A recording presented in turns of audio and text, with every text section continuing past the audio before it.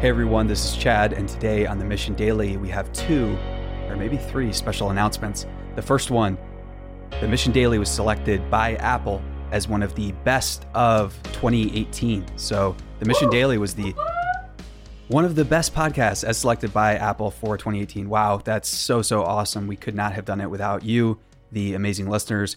You hear Ian in the background, you hear Steph. You don't hear Toasty because, oh, there he is. There you go. Good boy. That's a good pup. And that's the first announcement. Second announcement, one of our other podcasts, actually our first one, The Story, was also selected by Apple as the best of 2018. That is so exciting. Again, we couldn't do it without you, the listener. We're grateful for each and every one of you. And to celebrate this, it brings us to our third announcement. We are going to be playing all throughout the holiday season on the Mission Daily, the best episodes from The Story. That's right. We've been through 4 incredible seasons of The Story. And if you haven't heard it, you're in for a treat. For those of you who don't know, The Story is a historical fiction podcast where we tell the unknown backstory of people who changed the world. So sit back, relax, and enjoy. And a big shout out to our amazing sponsor, Jamf. Thank you for making this happen. And as always, thank you, the listener, for enjoying it.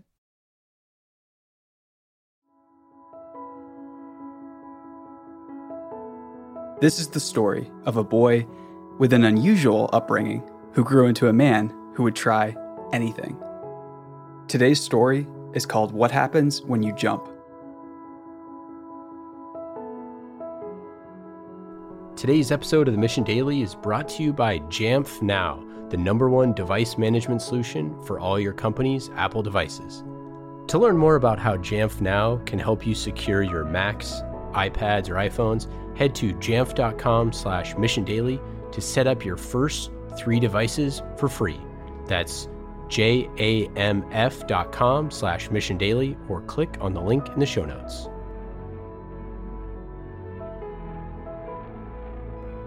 Ricky had one more night with his family before he left. He couldn't sleep, so he sat up in bed and looked over at his wife. In the next 2 weeks, he was going to try something that no one else had done before. If he made any mistakes, he could die. Ricky lived by several mottos. Whenever he was facing a tough decision, he could usually depend on one of his infamous mottos to help him decide. One of those mottos was that he would try anything once. Now he was facing the consequences. He was trying something crazy that would be an adventure. But in order to be a true adventure, there has to be some amount of risk. He thought about the risks. He reflected on everything his co-pilot Per had told him. Per had assured Ricky that the trip was completely safe. There was nothing to worry about. As the 2 men trained for the mission, they had grown closer, and now the months of preparation were going to be put to the test. As Ricky fell asleep, he prayed that his co-pilot was right. The next morning, Ricky stood in front of the airship that was going to carry him across the Atlantic in under 2 days. Nearby, his wife and daughter put on brave faces, but his son burst into tears. The little boy hugged Ricky like it was the last time they'd ever see each other. He said goodbye to his wife, children, his parents, and the crowd of well-wishers. Finally, he nodded to his co-pilot. It was time to go. Ricky and Per boarded the airship, fired the burners, counted down from 10, and rocketed into the air. Soon Ricky's family and friends were nothing more than tiny specks on the ground below. By 5 p.m., they were flying steadily at 30,000 feet. As the sun started to dip low in the sky, so did their ship. Per jumped up to check the controls. He nodded to Ricky. No problems. After that, he fired the burners. The 2 men enjoyed the noise of the burner and the thrill of the trip. They were right on course and would arrive on the other side of the Atlantic in just 35 hours. The next day, Per looked worried. Ricky looked at him. "What's the matter?" "There's a storm ahead," Per replied. Ricky glanced out their small viewing window. Ahead was dark skies and lightning. They weren't prepared for this. "We'll have to drop below the clouds," Per said. "It's going to be a quick drop, so you might want to hold on." Per cut the engines, and within seconds, they started falling. It was like a drop from a roller coaster. Ahead of them, the storm front loomed. They weren't falling fast enough. A single bolt of lightning or a strong gust, could destroy their fragile airship. Darkness fell. In the pitch black, the men felt themselves falling faster and faster. A look at their altimeter showed that they had lost 25,000 feet. Ricky's ears were popping. He could feel his heart rate quicken, and his fingers were going numb. He closed his eyes and did the math. They had less than a minute until they hit the ground. They had avoided the storm front, but now they were going to crash. Before they could brace themselves, the base of their airship crashed into something and threw them off their feet. The winds from the storm picked up, and all of a sudden freezing water poured into their cockpit. This wasn't the first time Ricky had felt panic. 40 years before, he was only 4 years old when he and his mother were driving home.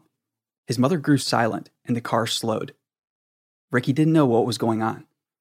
She got out, opened his door, helped him outside, and informed him that he was 2 miles away from home. He was going to need to find his way home alone. She drove away and left Ricky standing alone.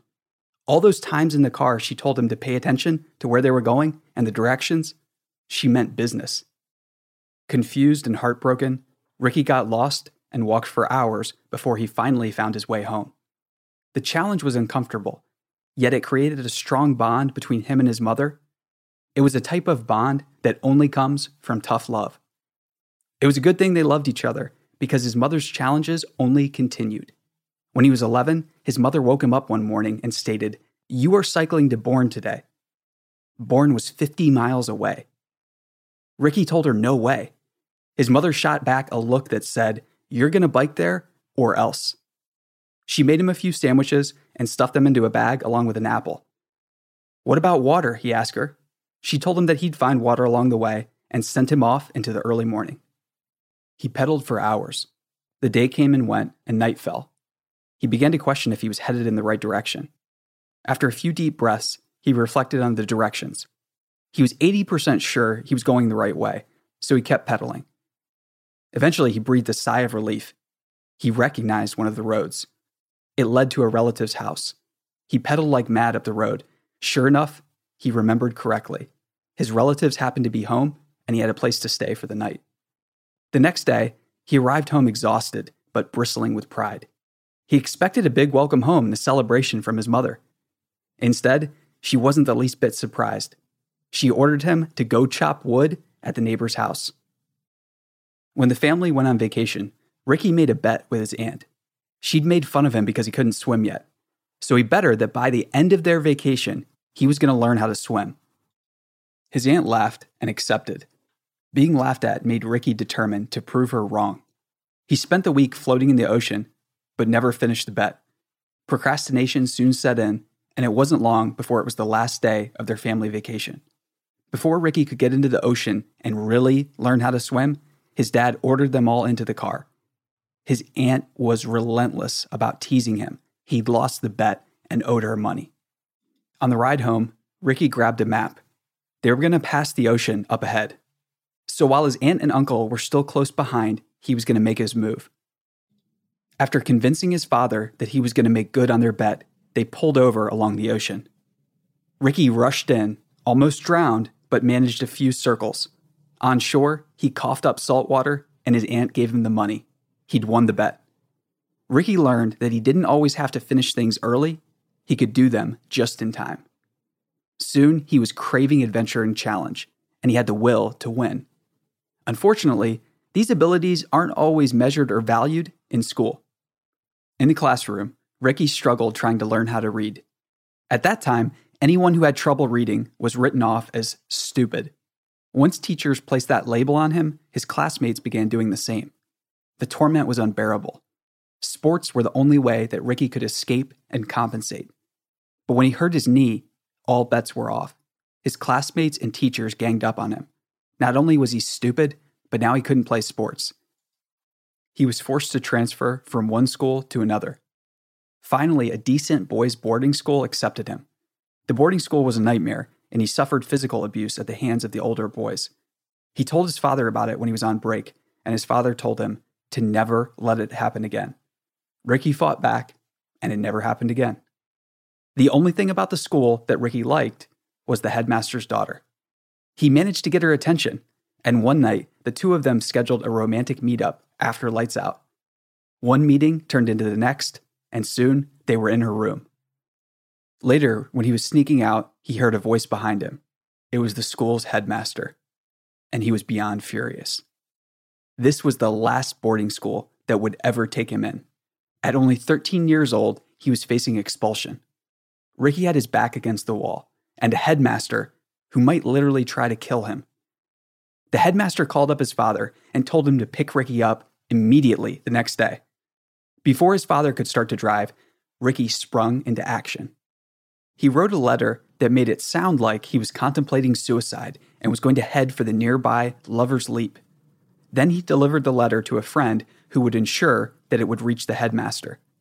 Shaking with laughter, excitement, and fear, Ricky took off running towards the bluffs.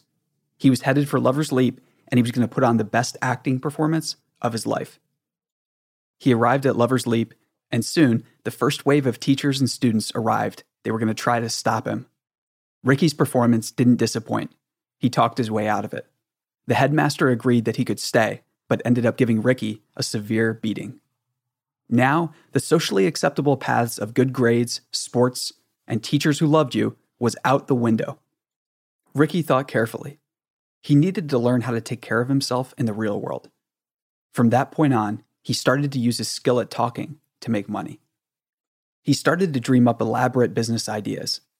He enlisted the help of his childhood friend Nick. Together, they planted over 200 Christmas trees in a nearby field. The plan was to come back in a few years and sell the mature Christmas trees for a massive profit. They checked in a few months later to find that all their seedlings had been eaten by rascally rabbits. Feeling robbed and discouraged, Ricky and Nick began to develop other business ideas. These ideas wouldn't be at the mercy of Mother Nature. Ricky decided that a magazine was what he was going to start. After school, he would get on the payphone and pretend to call home. Only he wasn't calling home. He was dialing for dollars. Ricky called up every big business he could find in the phone book and asked if they wanted to advertise in his magazine. Never mind that the magazine didn't exist yet. He left that part out. But Ricky could talk his way into anything. He sold his first advertisements. When the orders came in, Ricky used the money to create Student Magazine. It was only a few $1,000s, but it gave him enough courage to drop out of school at only 16 years old. Out on his own, the pressure was on. He had to make money. He continued to run Student Magazine and saved all the money he could by living in a commune. Next, he started a mail order company. From there, he developed a habit of jumping into things and figuring it out later.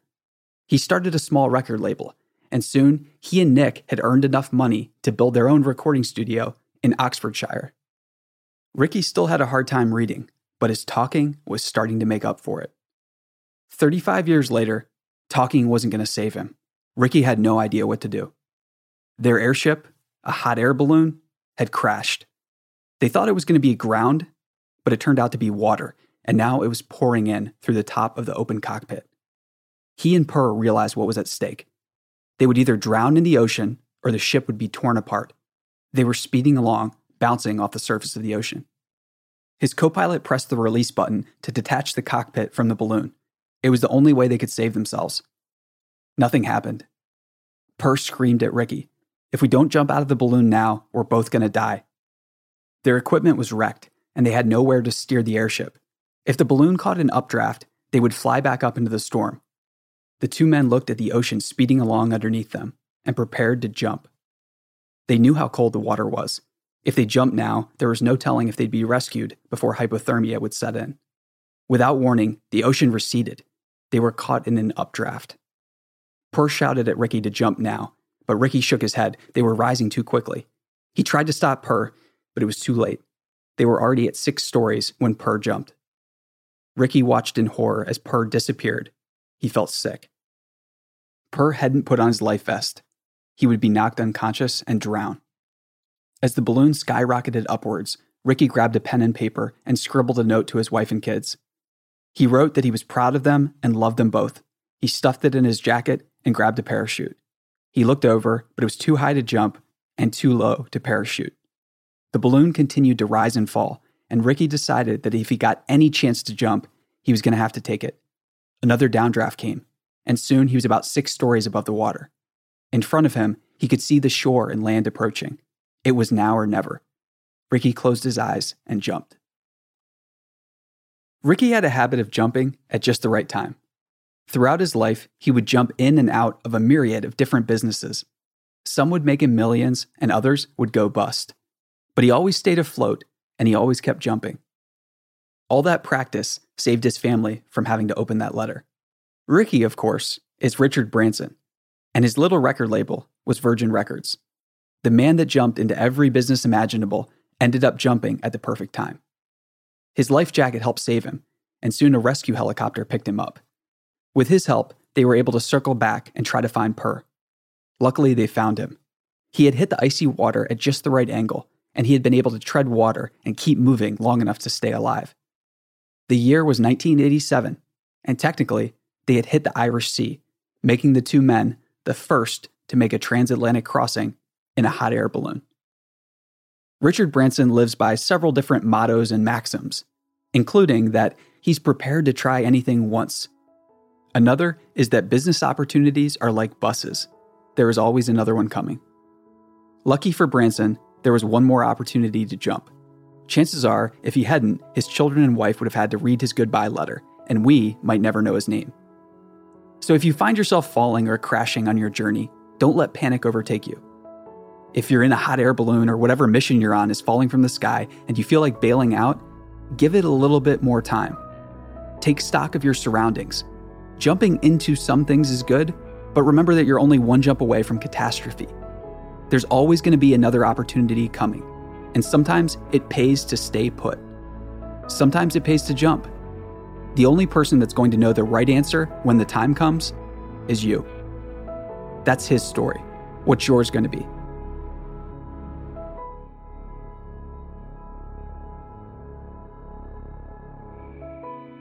Hey, this is Ian from The Mission. I talk to Fortune 500 CIOs and IT visionaries about how much effort and energy they put into securing their devices. But they have teams of hundreds of IT professionals, an advantage that the average business doesn't have. Until now. Jamf Now makes it easy to set up, manage, and protect your company's Apple devices. As your business grows, so does your digital inventory, making it harder to manage everyone's Apple devices. This is especially true if you have remote employees, like we do at The Mission. With Jamf Now, you can check your digital inventory, distribute Wi-Fi and email settings, deploy apps, protect company data, or even lock and wipe a device as needed, from anywhere. And all of this with no IT experience needed. The Mission Daily listeners can start securing their businesses today by setting up their first 3 devices for free forever. Add more starting at just $2 a month per device. Create your free account today at jamf.com/missiondaily. That's jamf.com/missiondaily. We love Jamf, and you will too. Hey listeners, thanks for tuning into this episode. I hope you enjoyed it as much as I did. If you haven't already, please subscribe, rate, and review this podcast. It helps spread the word, and I would greatly appreciate it. See you next time.